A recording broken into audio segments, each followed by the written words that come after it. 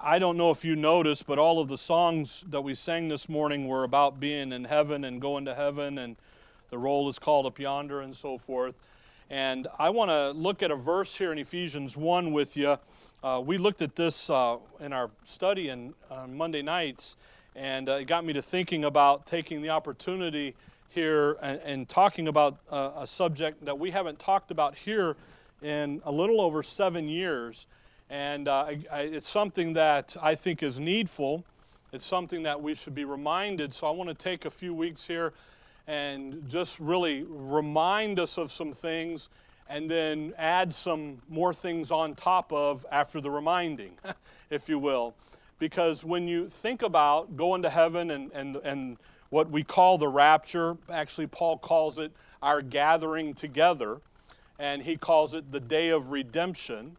So the day of Christ and things like that, when we think about that, we're all interested in it.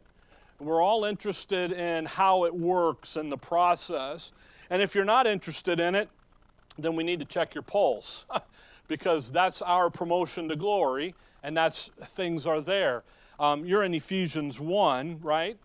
Flip over to chapter 3, just real quick.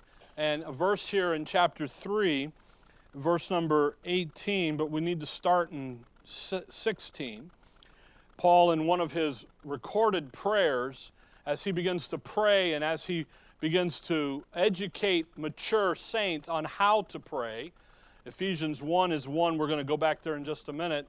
Here in Ephesians 3 is the second of these. There's 5 of them listed in Paul's epistles, in Ephesians, Philippians, and Colossians, where he does this.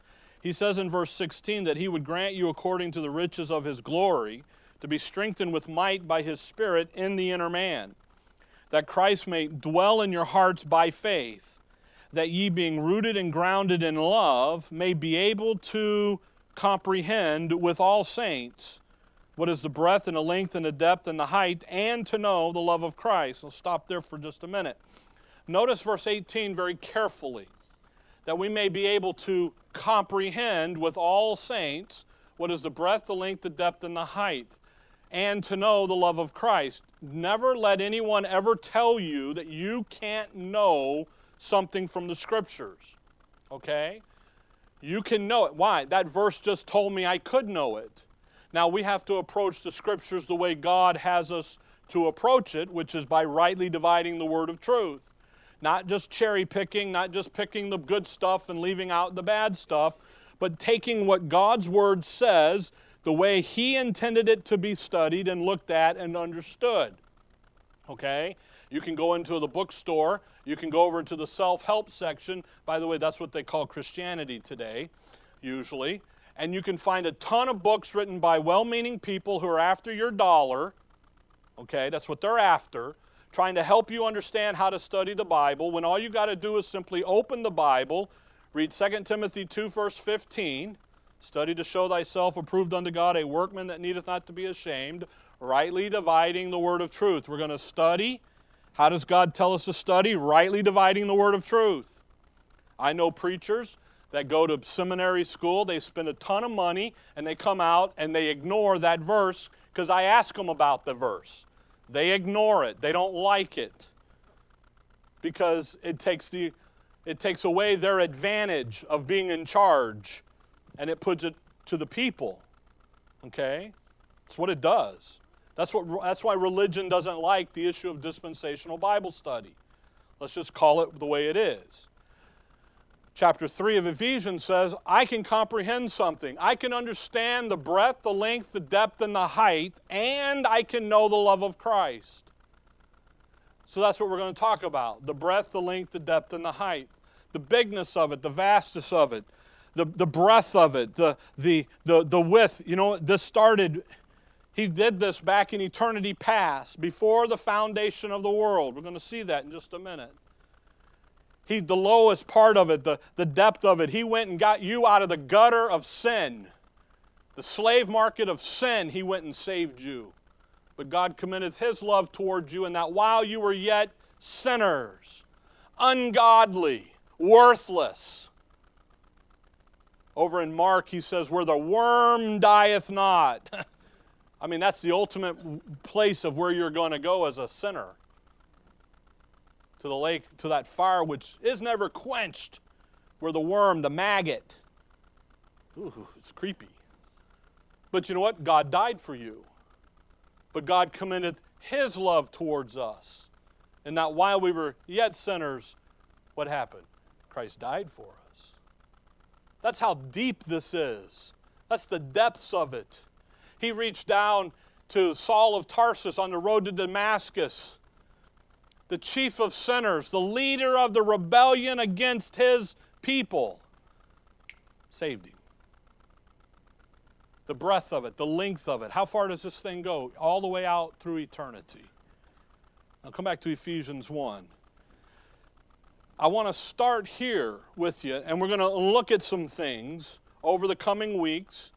And again, I realize that folks are leave and have things to do and stuff comes up, and that's okay. You know, we got YouTube, we got all the podcast stuff out there and everything. But I think it's important that we just understand some of the basic information here. Ephesians 1, here is the first of Paul's recorded prayers. By the way, I got this overhead. Hopefully it'll work. I don't technical difficulties, but we'll do the best we can. Notice here in verse 15, wherefore I also, after I heard of your faith in the Lord Jesus and love unto all the saints, cease not to give thanks for you, making mention of you in my prayers. Okay, so what's he praying for? That God would do this for you. Does he say that? No. That God would grant you something. That God would bless you with something. Well, He's already blessed you, by the way, if you look back at verse 3, just to make sure you understand that. Blessed be the God and Father of our Lord Jesus Christ, who hath blessed us with how many spiritual blessings? All of them. That means you have them all. You're not lacking anything. You're not deficient in any way. That means you have them all. By the way, where do you have them all? All spiritual blessings in heavenly places. That's where we're going. But it's in who? In Christ. Well, see, folks, when you pass from death to life, when you looked at Calvary's tree and said, there's my Redeemer, there's my Savior, I trust Him and Him alone, He enters into your life and you become bone of His bone and flesh of His flesh. You literally become joint heir with Him. He becomes you and you become Him. Your identity is so connected that it can't be ripped apart as much as we try. He says, you're mine. Those verses that you read about where God knoweth His own. Why? Because they're genetically connected, if you will, with you. And He says here in verse 17 that the God of our Lord Jesus Christ, the Father of glory, may give unto you the spirit of wisdom and revelation and the knowledge of Him. The eyes of your understanding being enlightened, that ye may, what's that word? Know, comprehend, understand, come to grasp some things. And I want to pick up on that phrase, the Father of glory. The one who gives life, the Father, to a plan that He called glory. Now, we're not talking about the Shekinah glory. Well, we're talking about glory, and this glory plan belongs and involves the whole of the Godhead. It involves everything that the Father has planned to do. Now, if you come back to verse 9 and 10, chapter 1 of Ephesians 1, having made known unto us the mystery of His will. Isn't that interesting? Having made known unto us. Do you think God the Father, the Son, and the Holy Ghost want you to know some things? Your Christian life, by the way, if you're saved, your Christian life is 24/7, not just Sunday morning, not just Wednesday night, not Monday night. It's all the time. We were talking just a minute ago about the hockey game last night. Boy, just wanted to reach out and touch. But guess what? That's part of your life. your life, your Christian life, will not operate on the basis of ignorance. You are to know some things. You are to comprehend some things. And here in verse 9, having made known unto us the mystery of His will. Now watch, according to His good pleasure, which He hath purposed in Himself. So if He's made known the mystery of His will, is His will then still a mystery? The answer is no. He made it known. He revealed some things. He came along and He took that mystery truth and He made it known. What was secret, He says, here it is. Now watch verse 10, because here it is, that in the dispensation of the fullness of times, He might gather together in one all things in Christ, both which are in heaven and which are on earth, even in Him. Isn't that fantastic? He's got a plan. It's called glory. And the glory plan, the Father of glory, this plan that He has, it involves His Son being the head over all things. And the all things, we're going to look at it, we'll study it out. It's talking about government rule and reign. It's about administrative duties. Come back with me to 2 Chronicles chapter 29. I know it's Old Testament, but it's Sunday morning. You're okay. You'll be fine. 2 Chronicles 29. I'm sorry, 1 Chronicles 29. 1 Chronicles 29. Okay? 1 Chronicles 29. Look at the board, don't listen to me. I was reading an article about in the big churches, the mega churches and everything, how that they put the verses on the overhead so you don't even have to bring a Bible anymore to church. And the problem is that they're finding out that their folks are Bible dumbbells. They can't find stuff in their book when they don't have an overhead. I would rather you find it, okay? I know you guys got the phones and you got the apps and you're there before me. It was a wonderful thing at the Bible conference to listen for and to the turning of the Bible pages in the room instead of the click, click, click, and over you go. It's a wonderful thing. Okay, you found 1 Chronicles 29? Notice David here. The Father has a plan. It's called glory. And it involves His Son being over the things of the earth and the things of the heaven. David here has been, he asked the Lord, he told the Lord, I'm going to build you a house. And the Lord said, no, you're not. Your son Solomon is. But what I'm going to do for you, David, is what you're going to do is, here's the blueprints. You go get all the stuff, all the building material together, so Solomon can then build the house, the temple. That's where we're at. David has pulled it all together. And he's come here now to where he's going to step aside. And Solomon is going to begin to reign. And actually in the end of the chapter 29, verse 29, he says, now the acts of David the king, first and last, behold, they are written in the book of Samuel the seer, in the book of Nathan the prophet, and in the book of Gad the seer, with all his reign and his might, and the times that went over him, and over Israel, and over all the kingdoms of the countries. And that David is dead there. And Solomon is now ascending to the throne and taking over. But I want you to notice something very wonderful that David says in verse 10. Wherefore David blessed the Lord before all the congregation, and David said, Blessed be thou, Lord God of Israel, our Father, forever and ever. Thine, O Lord, is the greatness and the power and the glory and the victory and the majesty, for all that is in heaven and in the earth is thine. Thine is the kingdom, O Lord, and thou art exalted as head above all. David making a statement there prophetically of what's to happen when the Lord Jehovah comes. And what does he say? You're the head of it all.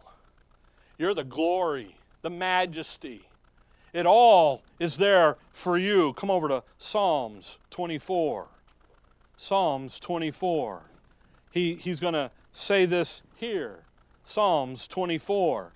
David, and the Psalm of David here, he beginning to look at some things, and he says in verse 7, lift up your heads, O ye gates, and be ye lift up, ye everlasting doors, and the King of glory shall come in. Who is the King of glory? The Lord strong and mighty, the Lord mighty in battle. Lift up your heads, O ye gates, even lift them up, ye everlasting doors, and the King of glory shall come in. Who is the King of glory? The Lord of hosts. He is the King of glory. Selah. Any doubt who the King of glory is? It's the Lord. It's Jehovah. As He comes in as Israel's Messiah, as Israel's Redeemer and Savior and Deliverer and Blesser and King, as He comes in and He does those 5 mandates that He's going to do as their Messiah. When He comes in and He does that and He lays in, David recognizes by asking the question, who is the King of glory? The Lord is. Because He's the central figure. Come over to Acts 7. By the way, hold on to Psalms. Get Psalms 29, but get Acts 7. We'll start there. We're just introducing what we're going to be looking at this morning over the next coming weeks. More as a teaser, but more also, you know, I think about when the Lord comes back, if he tarries and we're alive and remain. 1 Corinthians 15, you need Acts 7. 1 Corinthians 15 says that we're changed in the moment, in the twinkling of an eye. It's going to be so fast, you're not going to be able to say, hang on a minute, I need to watch the YouTube video and see what's going on. Hang on a minute. I got to wait a minute. I got to do this over here. I got to turn the gas off at the stove. It ain't When the shout and the voice and the trump blows, the trump's ours. When that blows, your inner man knows exactly what's going on and he's moving. Why? Because of that genetic connection. Your inner man needs to understand why he's moving. He just knows he's moving. And that's what we're dealing with. It starts with an understanding of this Father of glory. Acts 7. Stephen, standing before, Acts 7 verse 2. Stephen standing before the Sanhedrin, the council here, just before his end. He says, Stephen said, and he said, men and brethren and fathers, hearken, the God of glory. Isn't that interesting how he says that? Appeared unto Abraham, our father Abraham, when he was in Mesopotamia before he dwelt in Charan. You go back to Genesis 11, Genesis 12, and you see that. But notice how Stephen says, the God of glory. He's quoting Psalms 29, run back there, in verse 3. Again, another Psalm of David, another prophetic view and look into the future. Verse 3, the voice of the Lord is upon the waters, the God of glory thundereth. The Lord is upon many waters. The voice of the Lord is powerful. The voice of the Lord is full of majesty. The voice of the Lord breaketh the cedar. And on, notice verse 7, the voice of the Lord. Verse 8, the voice of the Lord. Verse 9, the voice. What's the voice of the Lord? His word. And in verse 3 it says, the God of glory does what? Thunders. Come back over to 2 Timothy chapter 2. I just want you to see that this issue about the God of glory, the Father of glory, isn't anything new in Scripture. But rather what's new is our participation in it. And what He's doing in the church, the body of Christ, and what He's going to do with Israel and her kingdom on the earth and when He establishes that. 2 Timothy chapter 2. 2 Timothy chapter 2, notice verse number 10. Now, Paul talking to you and I, to us. He says, therefore I endure all things for the elect's sake, that they may also obtain the salvation. Now, I'll be honest with you. That word salvation has a lot of different meanings in Scripture. How do you define it? What helps you? The context does, right? So what salvation are we talking about in the context? Well, how about the issue there of the suffering the trouble? Enduring hardness as a good soldier. In the battle, you're in the ministry. And by the way, we all have ministry because we're all ambassadors for Christ. So we're in that, we're doing it. He says, hey guys, I'm praying that you would obtain salvation, some relief from the trouble, relief from the onslaught, when you remember in your thinking, which is in Christ Jesus with what? Eternal glory. Look at the verse, eternal glory. You see, folks, there's a connection here for you and I, for us, as we begin to look at this issue of eternal glory, the Father of glory, and what's going to happen out there in the heavenly places. Come back again. Well, look over at chapter 3 of Ephesians. Ephesians chapter 3. And again, we're all interested in the rapture. We're all interested in those events. And we're going to remind ourselves of those. And then we're going to move and we're going to begin to look at some things a little deeper, if you will, in that. In Ephesians 1 there, again, we've got the purpose. He's got a plan. He's going to go out there in those, by the way, the dispensation of the fullness of times. You know, we have our chart up here. We don't hang it up this morning. But the dispensation of the fullness of times is off the chart. It's way over there. It's the new heaven and the new earth. I don't know about you. I don't know if you've ever studied the dispensation. Schofield and Larkin and those guys got like 30 different dispensations. The Lord only has 3 or 4 in Scripture, okay? Man comes up with, well, that's just not enough, so we got to have some more. And the Lord says, no, there's a simplicity that's in Christ, right? If you've ever looked at all those dispensations, there's always an introduction period of time to them. There's an intro to them. Except for us, the DOG, the dog, okay? The dispensation of grace. There's an intro period. And really for us, if you think about the early Acts period, you could say that would be the intro, but Paul's out doing ministry right off the bat. The kingdom is going to last how long? Forever. But we have that 1,000-year intro, don't we? That we only know about because of Revelation 20. If Revelation 20 wasn't there, we would never know that there's a 1,000-year intro to it. And in that introduction period of time, they're doing a lot of things. For you and I, for the dispensation of the fullness of times, that's the intro period, if you will, to eternity. And in that time period of roughly about 33,000 years, you have all this activity that's going to be going on, that you and I will be doing in the heavenly places, that Israel will be doing here on the earth, and the setting up and everything. And it's all going to be to the glory of the Godhead. And we'll look at some of that. Ephesians 3, if you will. If you look over there, Ephesians 3. Notice, if you will, verse 9.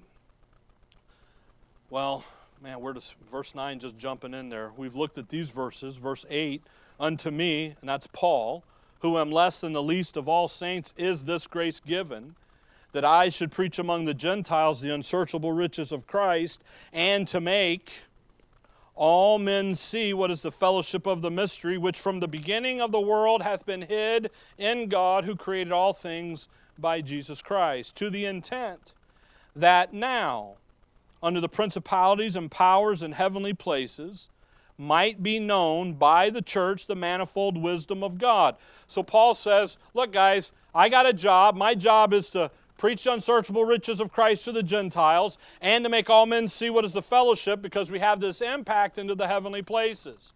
But he says, not only do I have that job, you've got the same job. Your job as the ambassador for Christ is to say grace and peace Now let's go over here and talk about the Lord Jesus Christ and the gospel. And then let's get over here and talk about the knowledge, coming to the knowledge of the truth. Isn't that the will of the Father, who will have all men be saved and come to the knowledge of the truth? As ambassadors, we're going to come at it and say, by the way, if you say grace and peace, what does the world do to you? They think you're an odd duck, don't they? Because you look at the world around us and there is no grace and there is no peace. Isn't that one of the chants? No peace, no peace, you know. No justice, no peace, you know. Like, really, come on. What, by the way, when will justice be here? When the Lord comes back. We're taken home and the Lord comes back.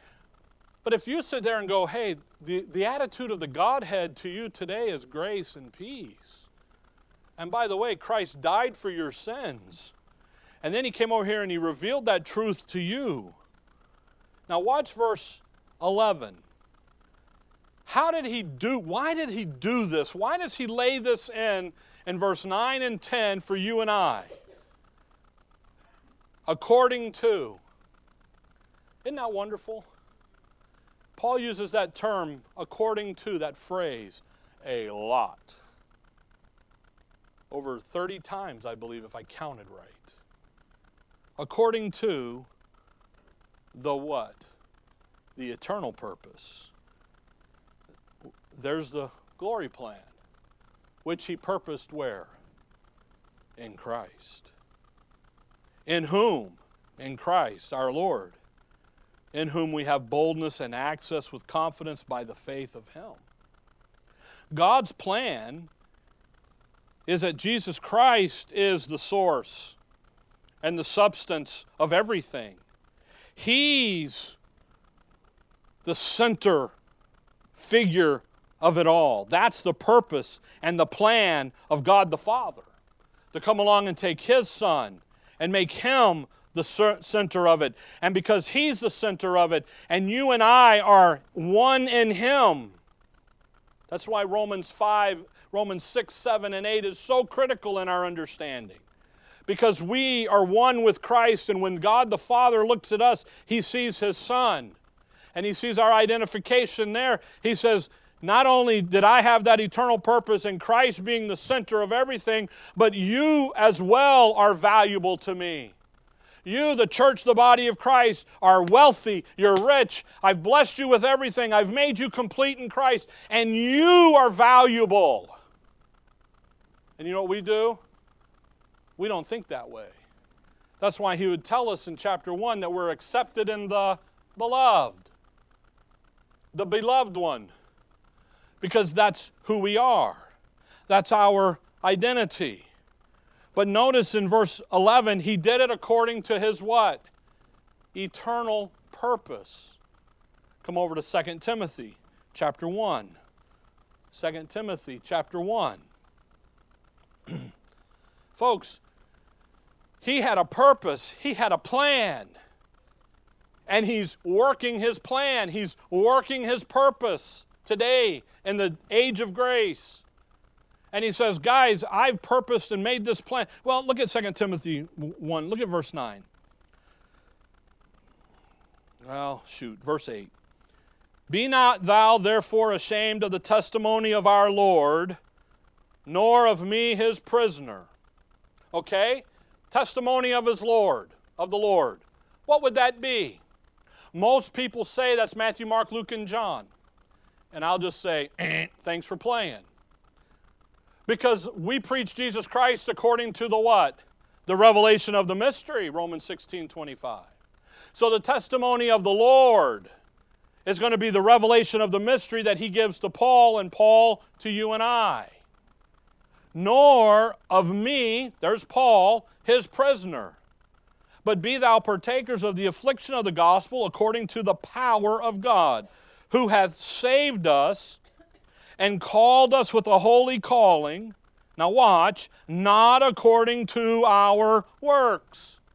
This has nothing to do with you and your ability or lack of ability to get anything done. But according to his own purpose and grace, which was given us in Christ Jesus, Wow, before the world began. We're a part of His program according to His own purpose, according to His grace. That ought to get you excited. It ought to stir you up a little bit. It should excite you to know that you are a part of what God is doing.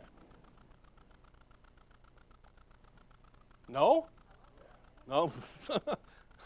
I think about that Sprint. Is this on? Is this on?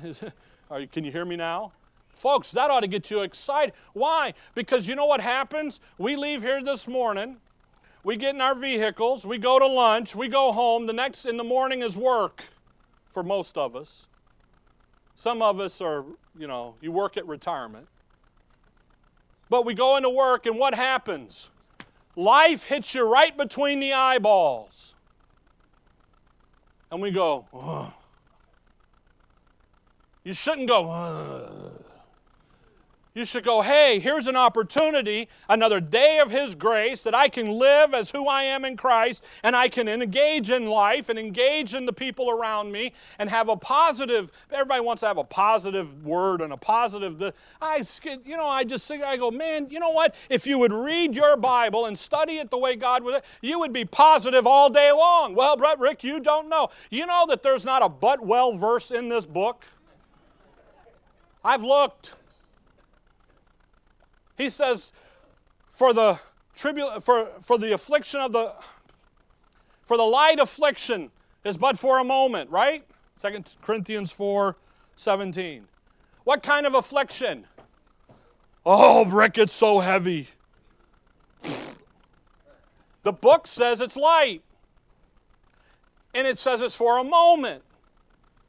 Now, do we believe the book, or are we going to believe our emotions?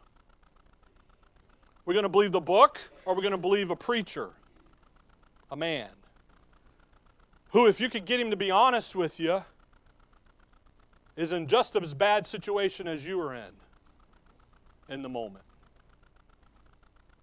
See, it's a perspective. It's a thinking process. Folks, according to His own purpose and grace, which was given us in Christ Jesus before the world began. We are a part of this big plan, glory plan, that the Father developed, gave life to, moves it over there, and says, I'm going to do this with those people, and I'm going to do this with those people. Now let's go get her done. That ought to excite you. It ought to stir you up. Come over to Titus chapter 1. By the way, when did He give it to us there in that verse? Before the world began, didn't He? Titus chapter 1, look if you will at verse 2. In the hope of eternal life which God, that cannot lie, promised before the world began, but hath in due times manifested His word through preaching, which is committed unto me according to the commandment of God our Savior. Back before, come back over there to Ephesians 1, before the world began, the Godhead had a meeting. They had a conference, if you will. And God the Father says, guys, I've got a plan. We're going to call it glory. We're going to do some things here with what we're going to call a man. We're going to make him. Could you imagine being God? My imagination is wonderful, I think, because I enjoy my imagination. You might not like it. It's up to you. But I try to think some of this stuff out. So here you got the Father looking at the Son and the Holy Spirit and saying, guys, I got a plan. Here it is. Here's what we're going to do. We're going to come over here, and we're going to make this little ball of a planet thing over here, and we're going to stick a mud man on it. We're going to call him man. And in the creation, we're going to make him after our image. He's going to have free will, volition, the ability to make decisions, because I want this creation to willingly come and worship me. I don't want a robot. If He wanted a robot, what would He have created? A robot. Duh. This isn't brain surgery, folks. And he says, I'm going to make a creation. Ephesians 1. And I'm going to do some things in that creation. Verse 4. According as he hath chosen in him the Father. By the way, first of all, read verse 3. Blessed be the God and Father of our Lord Jesus Christ, who? The who is the Father. The Father is doing this. And he runs all the way down through verse 14, talking about what he's going to do, and then what he's going to do with in his Son, what he's going to then do with the Holy Spirit. By the way, you're sealed with the Holy Spirit. And then he says in verse 15 to the end, this is what it's all going to be like and look like and what it's all destined for. So this is the Father here. And he says, I'm going to, according as he, the Father, hath chosen us in him before the foundation of the world. He looked over there and he said, I'm going to make the church the body of Christ. Son, this is going to be your body. And this is what I'm going to do with them. I'm going to bless them.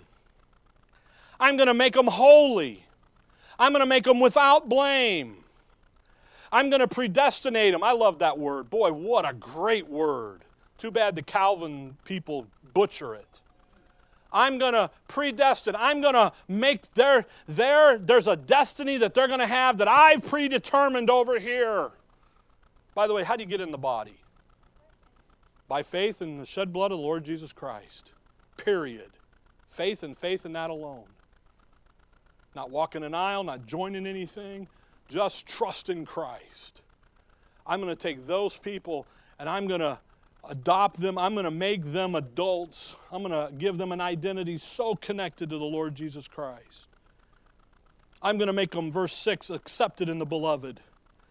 I'm going to give them forgiveness of sins. I'm going to abound to them, verse 8, in all wisdom and prudence. I'm going to make my will known to them, verse 9 and 10. I'm going to give them an inheritance, verse 11. I'm going to give them all this riches, according to the riches of His grace.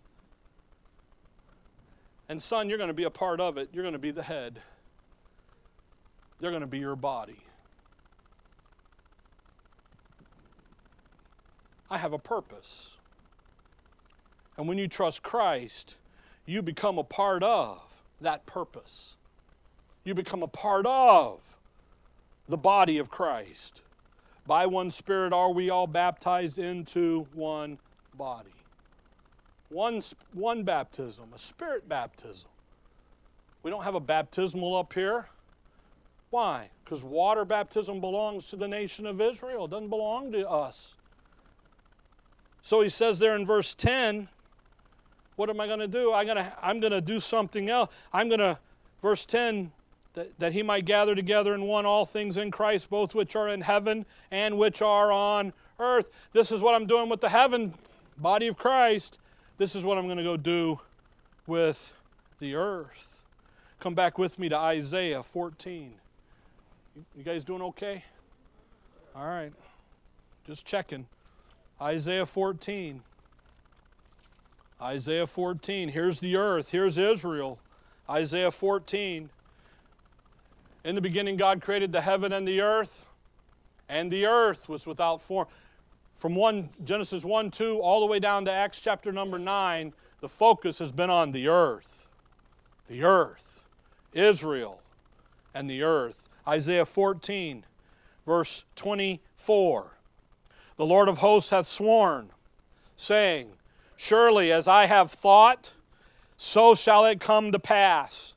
And as I have purposed, so shall it stand. You think he's going to do what he said he's going to do? I tell you, that thing over in 2 Peter 3, Peter says, don't count slackness as men count slackness. The Lord said he's going to do it. Guess what he's going to do? He's going to do it. That I will break the Assyrian in my land. Here's what he's going to do for the nation of Israel. Here's God's purpose for Israel. I'm going to break the Assyrian, the Antichrist, in my land, and upon my mountains tread him underfoot. Then shall his yoke depart from off them," that's Israel, "and his burden depart from off their shoulders. This is the purpose which is purposed upon the whole earth. And this is the hand that is stretched out upon all the nations. For the Lord of hosts hath purposed, who shall disannul? And his hand is stretched out, and who shall turn it back?" Ah, boy, you're not big enough a day in your life to tell God something He ain't going to go do. He says, "I'm going to do this." And what I'm going to do with the nation of Israel, by the way, notice I will break the Assyrian. It doesn't say Trump. Sorry. It doesn't say Obama. It doesn't say Clinton. It doesn't say Abraham Lincoln. It doesn't say Hitler. Who does it say? The Assyrian. You see, your Antichrist is identified in Scripture as being Assyrian. Get your head out of the drama pages. Get over here in the book, and guess what you real quickly understand? That Antichrist isn't going to be coming from America. He's coming from that Middle East territory. That'll help you, by the way. Calm you down. Just a cul-de-sac move, okay? I tell you what, you people get so juiced up about stuff that doesn't mean anything in the big scheme of it. You do. God purposed to do something. What's He going to do in the earth? He's going to set His people back over where they rightly belong. Come to Matthew chapter 25. Matthew chapter 25. Matthew 25. We're getting there. Matthew 25. Look at verse 31. Matthew 25:31. "When the Son of Man shall come in His glory, and all the holy angels with Him, then shall He sit upon the throne of His glory." Remember, it's glory plan. It's a plan called glory. "And before Him shall be gathered all nations, and He shall separate them one from another, as a shepherd divideth his sheep from the goats. And he will set the sheep on His right hand, but the goats on the left. Then shall the King say unto them on His right hand, Come ye, blessed of my Father, inherit the kingdom prepared for you." Notice when? "From the foundation of the world." When the Son of Man returns in His second coming, by the way, who does He come back with in verse 31? Angels, no saints. Sorry. Bust that bubble. You ain't coming back with Him to take it out on anybody. You and I are going to be seated in the heavenly places. We're going to watch all that happen and go, get them. Rah, rah, rah, be the cheering section, the cheer squad for a moment.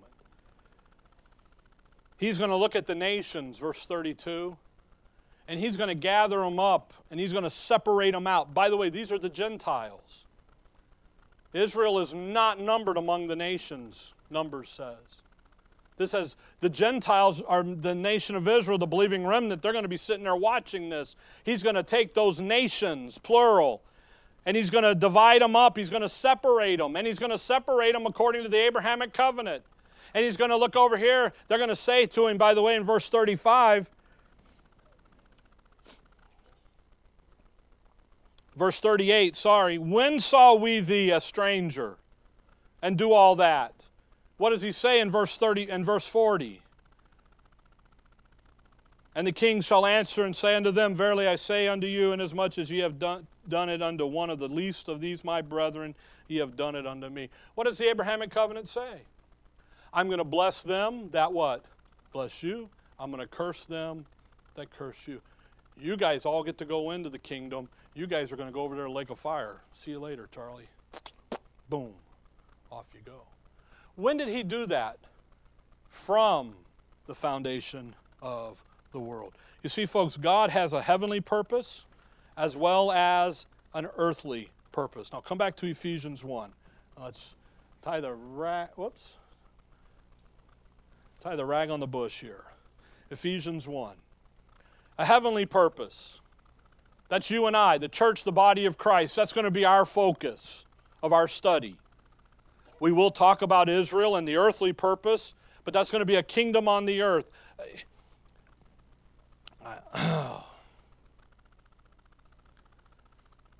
I'm debating whether to do this with you or not. Let's do it.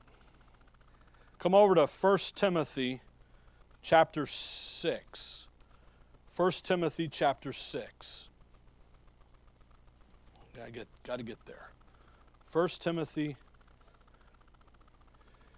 Oh.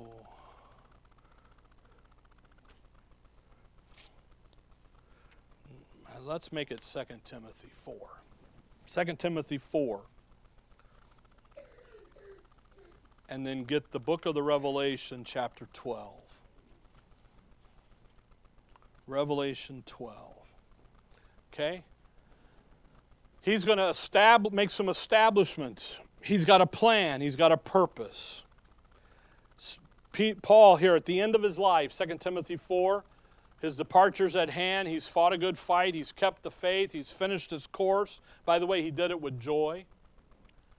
2 Timothy 4, verse number 18, he said, verse 17, notwithstanding the Lord stood with me and strengthened me. Who strengthened Paul?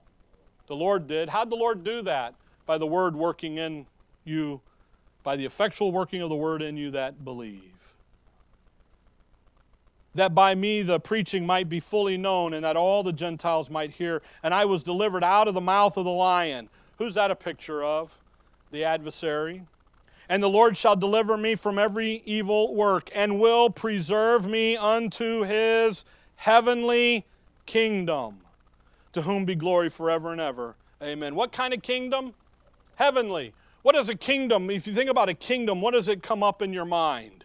Government, ruling and reign, kings and queens and princesses and all that good stuff, right? You think about, I watched that movie King Arthur and the Legend of the Sword. I hadn't seen it before. It was on TV. Was watching that, and King Arthur here, and the round table and all that stuff, right? But what kind of a kingdom is here? A heavenly kingdom. But didn't he promise Israel an earthly kingdom? Revelation chapter 12. Revelation chapter 12. Jumping ahead a little bit here, verse 7. And there was a war in heaven, and Michael and his angels fought against the dragon, and the dragon fought and his angels, and prevailed not. Neither was their place found anymore in heaven. Boy, that place, their place was missing. Back there in Isaiah, Isaiah says he's going to take the heavens, and he's going to roll them up as a scroll, and he's going to shake out the inhabitants. Wrath. This is what he's doing right here. Shaking them out. Their place is gone. And the great dragon was cast out, that old serpent called the devil and Satan, which deceived the whole world, and he was cast out into the earth, and his angels were cast out with him. And I heard a loud voice saying in heaven, now is come salvation and strength and the kingdom of our God and the power of his Christ. The kingdom is being established where? In the heaven. That's you and I. If you drop over to verse 12, therefore rejoice ye heavens, and ye that dwell in them. Notice there is a period after them. Who's going to dwell? What is it to dwell? We live in a dwelling place, don't we? It's home. Ephesians chapter 2 and verse number 6. You know where our home is? The heavens. Ephesians 2:6, and hath raised us up together and made us sit together in heavenly places in Christ Jesus. Ephesians 2:6, verse 7, that in the ages to come he might show the exceeding riches of his grace and his kindness towards us through Christ Jesus. Isn't that wonderful? Folks, he's got a plan. He's got twofold purpose. He's going to come over to Colossians 1. He's going to establish the earthly kingdom and the earthly purpose in Israel that he started since Genesis 1, verse number 2. Gave a picture of it in Adam, gave all down through the history of your Old Testament. There it is. Became the seed of the woman. The seed of the woman became the seed of Abraham. became the seed of Abraham, Isaac, and Jacob became out of the tribe of Judah, and out of Judah, big tribe, comes Jesse, and David is the lineage, and the lineage runs all the way down to the Lord Jesus Christ. He goes and he dies at Calvary. For his people he died. For their sins he died. He was their Redeemer. And then Paul shows up and says, you know what? He's also our Redeemer as well. And here's my gospel. As the Lord does that, the Father's glory plan shifts to the forming of a heavenly government, the forming of a heavenly kingdom. And that's where we participate in. The only place that you ever see, by the way, Paul mentioned the thing about a heavenly kingdom is there at the end of his life. Because when you use kingdom terminology, you confuse the matter. Because there's another group, okay, Israel, and what kind of terminology do they have? A kingdom terminology. But where are we destined to go? The heavenly kingdom. Colossians 1 verse 27, we'll close with here. To whom God would make known what is the riches of the glory of this mystery among the Gentiles, which is Christ in you, the hope of glory. He's the glory. Christ in you, the hope of glory. Folks, God wants you and I to know the riches, the wealth that the value that we are to Him. So as we go forward and as we look at different aspects and as we cover as we look at the details of the plan, just understand that He had this plan before the world began. Now it's in place and in operation. And when He takes us home, we're going to look at the details. I call it the rapture chapter. When we look at the details of 1 Thessalonians 4, and we begin to look at those things and we see that focus on the heavenly places, that becomes tremendously exciting. Okay? All right. Dear Father, we thank You for the morning, Lord. We thank You for Your word. And above all, Lord, we thank You for taking us and allowing us to participate in this plan of glory, this purpose of glory. And as we study and as we look at it and as we review in our minds about it, that we would do so for Your honor and for Your glory, and that we would set our affections, seek those things above, and set our affections on things above. And we would have a proper mindset in what's going on around us. We give You the praise and the honor and the glory. In Your name we pray. Amen.